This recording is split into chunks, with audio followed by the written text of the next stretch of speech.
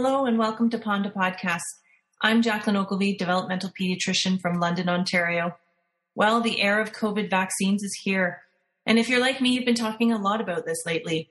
So in this episode, we are going to keep those conversations going with a particular focus on the importance of vaccination for individuals with neurodevelopmental disorders, the issues they may encounter and questions that may arise. And for this episode, I have a special guest host, Dr. Ria DaCosta.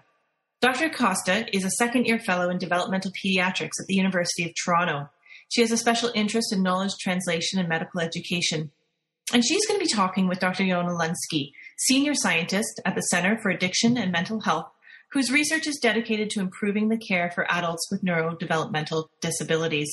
So without delay, I will turn things over to Dr. DaCosta. Okay, welcome to the podcast, Dr. Lunsky. We really appreciate your time and expertise today. I just wanted to provide some context for our listeners. We are recording on April 16th, Friday, 2021, and we are now over 1 year into the ongoing global coronavirus pandemic. We appreciate your time today and wanted to talk about your work as the director of the Healthcare Access Research and Developmental Disabilities Program, or HCARD for short, at CAMH. Specifically, I was hoping to talk more about your team's recently published statement entitled, Including People with Developmental Disabilities as a Priority Group in Canada's COVID-19 Vaccination Programs, Key Considerations, which was published in March this year. We are interested in learning more about the current evidence related to the impacts of the ongoing COVID-19 pandemic on people with developmental disabilities and the urgent need to prioritize this group for vaccination. What we do know is that there has not seemed to be many public discussions about the healthcare needs of individuals with developmental disabilities. Perhaps today's podcast can spark some discourse around this topic and provide listeners with some practical tips on how to positively impact the lives of Canadians with developmental disabilities, especially during these unprecedented times. So I wanted to start by asking you about current evidence around why individuals with developmental disabilities should be prioritized for the vaccination.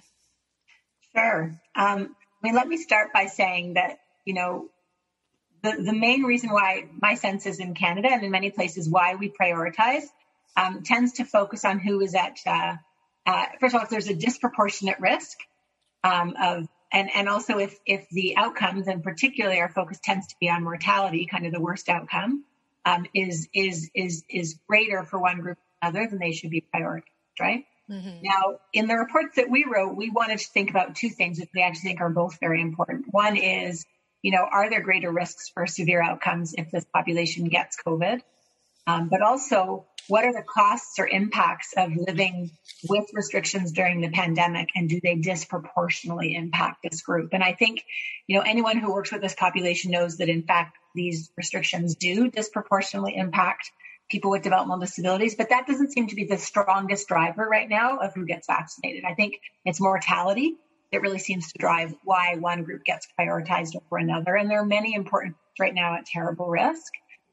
And we don't have numbers in Canada yet we've been able to look toward that tell us what's been happening here, because we do not, although we're in a really strong push, especially during the pandemic, to collect data, for example, on, racial inequities. And certainly we've been looking at the issue of age. We really do not look so much at what happens for people who have disabilities, people who do not. But if we look at data from other places, which is what we've done in our reports, there's indisputable evidence that if you have a developmental disability, you are at greater risk of dying if you have COVID. So, I don't think that should surprise anyone. In terms of our own data and things that we've already published in our own country, similar to other countries, we know that even before COVID, people with developmental disabilities were more likely to die young. So premature mortality in research we've done through the HCARD program, we suggested that it's almost 4 times as common if you have a developmental disability than you don't, right? So if you have all these health conditions at greater rates, and then your access to healthcare doesn't go as smoothly and you don't get what you need when you need it, then yeah, if you're going to get COVID, it's probably going to be worse for you, right? Two studies that we highlighted in our March report, each were recent. One of them was looking at what was going on in the UK, and they looked actually across disability over the first two waves of COVID in the UK. And then they also looked specifically at the group they call learning disability, which we call intellectual disability. And they found that, the rates were indeed higher for people with intellectual disabilities than they were the general population of dying from COVID. And that even when they adjusted for all kinds of things, the rates were still higher. So they adjusted for comorbidities, they adjusted for age, they adjusted for neighborhood income and poverty and things like that. They adjusted for where people live, so they controlled the fact that people lived in congregate settings, which was a huge risk. And still people with intellectual disabilities were at greater risk of dying. And the other study that came out, which was a really large study from the US, it was published in the New England Journal of Medicine, Catalyst, looked at a sort of national cohort of people with intellectual disabilities across the US, served by different, private health providers, where you pull all the information together, you have a pretty large sample of people. And they looked at a whole bunch of the different health conditions we're concerned about as being risk factors for dying if you get COVID. And basically, besides age, the most prominent predictor of mortality after you put age into the equation was having an intellectual disability. So this group was much more likely to die if they got COVID. So the numbers are there, right? You really can't dispute them. We just haven't seen the published numbers yet for what's going on in our own country, but that shouldn't stop us, I think, from pushing them to be prioritized. And they have been in Ontario in terms of what our sort of policy is for our province, in terms of being phase 2 of our rollout strategy. It hasn't been done in the same way in any province. And there's also the issue of what's kind of on paper and what should happen and what does happen. Right. So there's some recognition, but not consistently across the country. Mm-hmm. Thank you for sharing your expertise and sharing some of those studies with us. We'll let our listeners know that we will be providing links to your excellent recommendation papers. And then within those papers, if any listeners are interested in further looking into some of these studies that Dr. Lynskey mentioned, you can feel free to go ahead and read into those a little bit more. And so we know that health is not the only determinant of poor COVID-19 outcomes. And it sounds like we need to account for other factors like disability status, place of residence, comorbid health conditions when determining who is at most risk for contracting COVID or being hospitalized. Dr. Lynskey, I also wanted to ask you about some of the recommendation your team statement had made around the federal vaccination prioritization process in Canada. What are some of the strategies or action items that we as healthcare providers can prioritize to ensure that individuals with developmental disabilities are successfully included as a priority group in Canada's vaccine planning and now stage 2 rollout? Yeah, I mean, the first piece, I guess, is like make sure that they're prioritized. So as I mentioned, there are some parts of Canada that are using just an age-based sort of criterion at this point. Nova Scotia, I think, is one of the ones where it's most strong in that way. But we also have to make sure that the language, in some places, is a bit ambiguous. So it's not really clear, are all developmental disabilities included? Is it Down syndrome? There's some provinces that have specified a particular condition like Down syndrome. There's some provinces that have said, I think that I have to check the wording, it's in our report, but I think it's like a very severe developmental disability or very significant developmental disability. That's so confusing. What's a very significant one versus a significant one? Right. And what it's not significant, or it's significant to me, Mm-hmm. And I think it was, it's Newfoundland where they say very significant, and then they give the example to show you what they mean. And it's like basically you cannot at all do anything like eating or toileting. Well, most people can do it with some support, right? Like it just doesn't make sense. So we have to have explicit language about who we're including. Mm-hmm. And we probably need to make sure that the way you show you're included is not overly complicated, right? So to have a special letter that you receive from your, Minister of Health, or to have a special document that you'd only get if you were getting services from a particular agency, or you have to go and get that piece of paper from a place in the community that you normally would not go to, and you're not traveling, you're trying to stay safe. Like, let's not have additional barriers that make it hard for you to know whether you count and to show whether you count, right? So that's the first step. Then I think people need good information that they can understand that says, it's your turn and here's what's going to happen, right? So you know how to get on the website and book, or there's someone you can talk to on the phone, or your family doctor or your pediatrician might be able to help you. Like, make it easy to figure out what to do. And right now, a lot of that information is not accessible. And make sure that the actual process of booking, not only is it easy for you to book it, but it's easy for you to figure out, as I'm getting ready to go to that place, what's the kind of stuff that's going to happen to help me to make that a successful visit. And then when I finally get there, make sure it's a successful process. So every vaccination clinic should have a certain degree of accessibility. And then even if we do all of those things, there are some people, especially, people who haven't left their homes all year, who may be petrified of needles in the best of circumstances. Would have a really hard time wearing a mask, and keeping their distance from other people, in a public setting, for whatever the reason is, that sort of 15-minute time slot at this mass clinic, on this day, may not work for them. So we do need to think about the people who that doesn't work, because they still are possibly at very high risk, right? So how do we support them and their essential caregivers to make sure they get vaccinated, right? So we might need some more tailored or specialized kinds of clinics to help those people, whether it actually is a specialized clinic they go to or it's a mobile clinic that's coming to them. We want to make sure that everybody who's at risk has an equal chance, make sure that they get vaccinated. Thank you so much for that. I find just even personally with family members booking vaccination appointments, it is not intuitive, the entire process. So I can't imagine for families who have additional barriers, whether it's with language barriers or accessibility, as you mentioned, how convoluted this entire process has been and not very accessible. I think that the action items that you outlined are so reasonable and quite feasible if we sat down and thought about it as a group. So I'm sure that our listeners will find that very helpful, especially when they're lobbying to their local public health groups to make this entire process more streamlined to some of our more vulnerable populations. My next question is, I was wondering if you could touch on some of your work specifically around caregiver mental health for individuals with families who have developmental disabilities, especially during this unprecedented past year that we've had. What are some tips and strategies that you have for caregivers? Yeah, I mean, we could do a whole hour, I think, just talking about that one issue. I think we all kind of say this, and it doesn't hurt to say it again, even though it sounds, it's kind of an irony in it because it's about being on an airplane. But we always talk about how when you're on the airplane, you're supposed to put your mask on yourself before you put it on your child, right? So, no doubt the people who are, bearing so much of what's been going on over a year now are these families who have lost so many supports, and yet they have to take care of their loved one who's really struggling.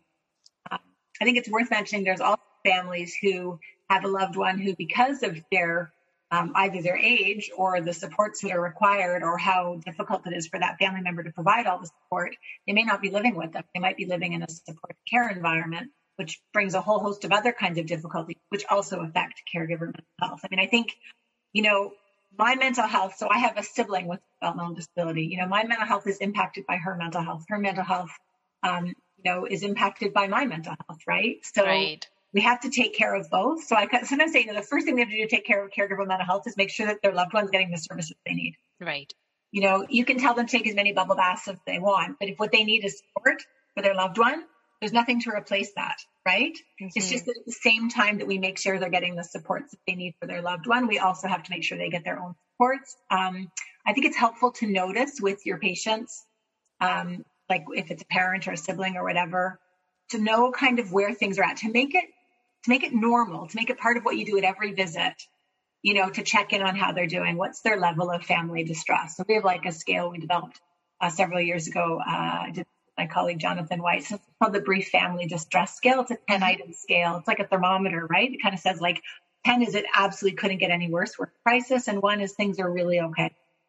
but kind of saying, today's a 4 and this is why. Mm-hmm. And having families know that it's really important for them to know where they're at and for them to be able to express that in a quick and easy way and notice when it's going up. Sometimes it goes up for a few hours and then it comes right back down. There's a few things we can do to make things easier. And sometimes it goes up and it doesn't come back down. And that's when we have to really worry. So I think the first step towards helping families is giving the services they need to their loved ones. Yeah. The next step is noticing when there's a problem. And there are some things I think that are helpful to families besides just giving services to their loved ones. I think for them, making the navigation of those services easier would be helpful. Yeah. Helping families to feel prepared because it is a difficult time. But I think also, I think as a family caregiver myself, like I always want to fix things and make them better. Of course. And that works great when I can do it. Sometimes, like during COVID, there are some things we cannot fix right now. So it can also be helpful to learn how to live with, be with things that are not great and figure out what's the most important thing to do right now for my own mental health and for my loved one, right? Knowing that I actually can't fix it. And instead of getting like so consumed by what a failure you are because you can't fix it, how can you be with that knowing it's not great and knowing that there still are ways it can eventually get better? And here's some small things we can do in this moment. And I think there's a lot of power. I do a lot of my work with families. Mm-hmm. I think as physicians to recognize how much you offer when you're simply giving the space for them to be able to be struggling and to tell you that. Yeah. And for you to listen and say, look, I don't have like the solution, but I'm right here. Yeah. Right? Yeah. That actually does something. Mm-hmm. So I think we feel like, well, that's not enough. Why would we have to have people, right? But that's actually really important. And sometimes I think it's also helpful for families to know, not just know that they can go to you about something, but to maybe also feel connected to other people who might be in similar situations. Mm-hmm. So I think there's a number of things we can do, but definitely, and the other thing is that the family mental health issues we were talking about a year ago, it's totally different now. Yeah. Because there we were like all regular, whatever we were doing, and then something huge happened we weren't expecting. Now it's like a year of exhaustion of all this stuff happening. We don't have the same resources left in us as families to do what we need to now. And also our bar probably isn't as high in terms of what we're asking for and what we need as before. For sure. Yeah. Thank you so much for speaking on that. It's one of the draws to working with this particular population is the wonderful resiliency that we see with families and with our patients and clients. And I completely agree that sometimes it's easy for us to forget, but something as simple as, like you mentioned, normalizing discussions around caregiver well-being and opening those more uncomfortable discussions and giving the family space just to even vent can be so helpful. And I'm sure our listeners will find that really, really useful advice and very practical advice as well. So maybe then we'll move to the flip side of that discussion, which is some description of what we can do as staff and primary caregivers, primary care providers working with these families, particularly because right now there is such an emphasis on burnout with staff working with special populations throughout the pandemic. What are some tips and strategies that you have for us in this regard?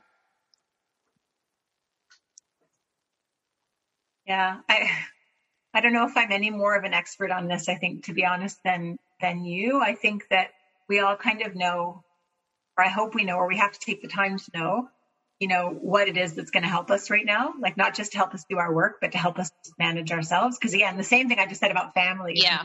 Like as healthcare providers, we also need to put on our own mask. Mm-hmm. So I think we all want to really save everybody, and there's something we can do to help people. And sometimes they're quite small and they make a huge difference. Yeah. Sometimes we try stuff and it doesn't work. Sometimes we're wrong. Mm-hmm. I think that sort of, recognition of that kind of forgiveness, that space to make errors, the way to connect with other providers, all that stuff matters. I think in terms of what matters to families or what matters to people with disabilities right now, again, just from my own experience, working with some of these individuals through the projects that we're doing, I think being available and present, knowing which resources were designed for them. So I think It's almost like we have at the beginning we had no information. Now we just have way too much information. Yes. There's 100 different websites. It's confusing. You don't know if you went to the right one. So whether it's about vaccination information or mental health information or services, what are some of the best websites that you can go to that have some of that information that explains things tailored to that group? Because it's not helpful if you read information that wasn't designed for you. Yeah. Then it's like, why did I even bother? That didn't work, right? Or like offering a resource that actually doesn't exist. So you kind of got to know, like, this has been vetted, this is good, this is helpful, and being able to share that information, I think, makes a difference. There are supports for caregivers, there are supports and resources for people with disabilities. So kind of knowing where that stuff is, and I think I know more about people sort of in adulthood, and you probably think more as a pediatrician about people when they're younger. Yes. We have different kinds of challenges. So you have challenges of kids right now who are not in school. Yes. And maybe the decision about whether they go back to a special ed classroom, when the other classes haven't opened, or if they continue staying home. I work more with individuals who actually haven't had anything going on for them for a year. And even though they're just a bit older, doesn't mean that it's necessarily that much easier for them. And also we work with different sectors in terms of, where the funding comes from and how things are provided. Yeah. And also the role of families varies. So even though families might be really important across the lifespan, sort of who makes the decisions, we have laws that kind of change how all that works as of the age of 18, right? So sort of different things that I think we deal with. Yeah. I think having a few resources at your fingertips can be helpful. And, we've tried to make some resources for people with disabilities and for families, more so for adulthood, that we put on our HCARD COVID site. And I know also the primary care programs that I work with that runs out of Surrey Place, focused on developmental disabilities, has a number of really helpful resources for healthcare providers around COVID and sort of links and things, again, that would help patients and families. Perfect. Thank you so much. And actually that segues beautifully into our next little subtopic, which is important resources that we can access, whether it's through useful websites and organizations, to provide our listeners with more information when advocating for this specific vulnerable population. And as you mentioned, Dr. Linsky, having resources that are specifically created or designed with this population in mind, so that all of the information there is information that families and caregivers can find useful and practical and specific to their needs, is very, very helpful. So once again, to listeners of the podcast today, we will be linking all of these resources, tools, organizations, and websites in our show notes. And in addition to the ones that Dr. Linsky mentioned already, some resources that our Ponda group has also found helpful to refer to include the Global Down Syndrome Foundation out of Colorado, the website for the Down Syndrome Medical Interest Group through the American Academy of Pediatrics, the Autism Speak statement on autism and COVID vaccines that was published in January this year has also a lot of very helpful, simple summary tips for families and primary care providers alike. And then from an advocacy standpoint, we would also like to encourage our listeners to explore the COVID vaccine booking system in their own regions and reach out to your local public health unit to streamline the booking process for our patients with developmental disabilities and their families in whatever way you can.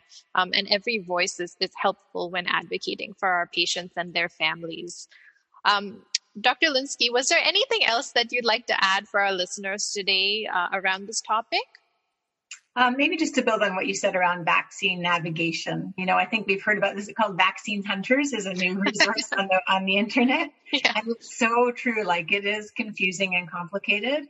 But again, there's a certain power, a certain wisdom that you have in your roles to sort of be that link between what happens, say, with a public health unit or a hospital and with the family and the individual that you know best. So a little bit of help with that navigation and knowing sort of which resources to point people to, I think, is really helpful, and really fostering conversations about vaccination for people who aren't yet able to go because it's not their turn, or aren't yet comfortable going because they have concerns, just really supporting people and making sure, that it's not a single vaccine, right? So probably looking at people doing this more than once and talking about boosters and all kinds of other things. So how do we make sure this is the kind of experience that doesn't freak people out so much they never want to do it again? Yeah. Right? This is part of how we take care of ourselves and care for each other. And I think the extra time it takes for us to do this is really going to matter. And it's probably one of those few things right now that actually makes us feel really good about something we're doing. Right? Yeah. So when every time you see someone post a picture, you hear a story about someone who got vaccinated, how we need those stories right now in healthcare, I think. So everything we can do to support people. Yeah, I completely agree with that sentiment. So finally, to wrap up for today, we can summarize our discussion and all of the great information Dr. Lenski has provided us with today. We know that public health restrictions during this ongoing COVID-19 pandemic have negatively impacted various marginalized groups, and also specifically including individuals and their families who have special needs. We do know that international research and research coming out of Canada as well clearly indicates that those who have developmental disabilities are a very high-risk group and should be prioritized for vaccinations as we roll out our campaigns. As clinicians working with this vulnerable group, we should continue to push for more inclusive policies around their access to COVID vaccinations. So I'd like to thank you, Dr. Lenski, for sharing your research and your time with us today. It was an absolute pleasure speaking with you and learning from you. On behalf of Ponda, we hope that our listeners all stay safe and well through these trying times. And thank you all very much for tuning in today. Thank you.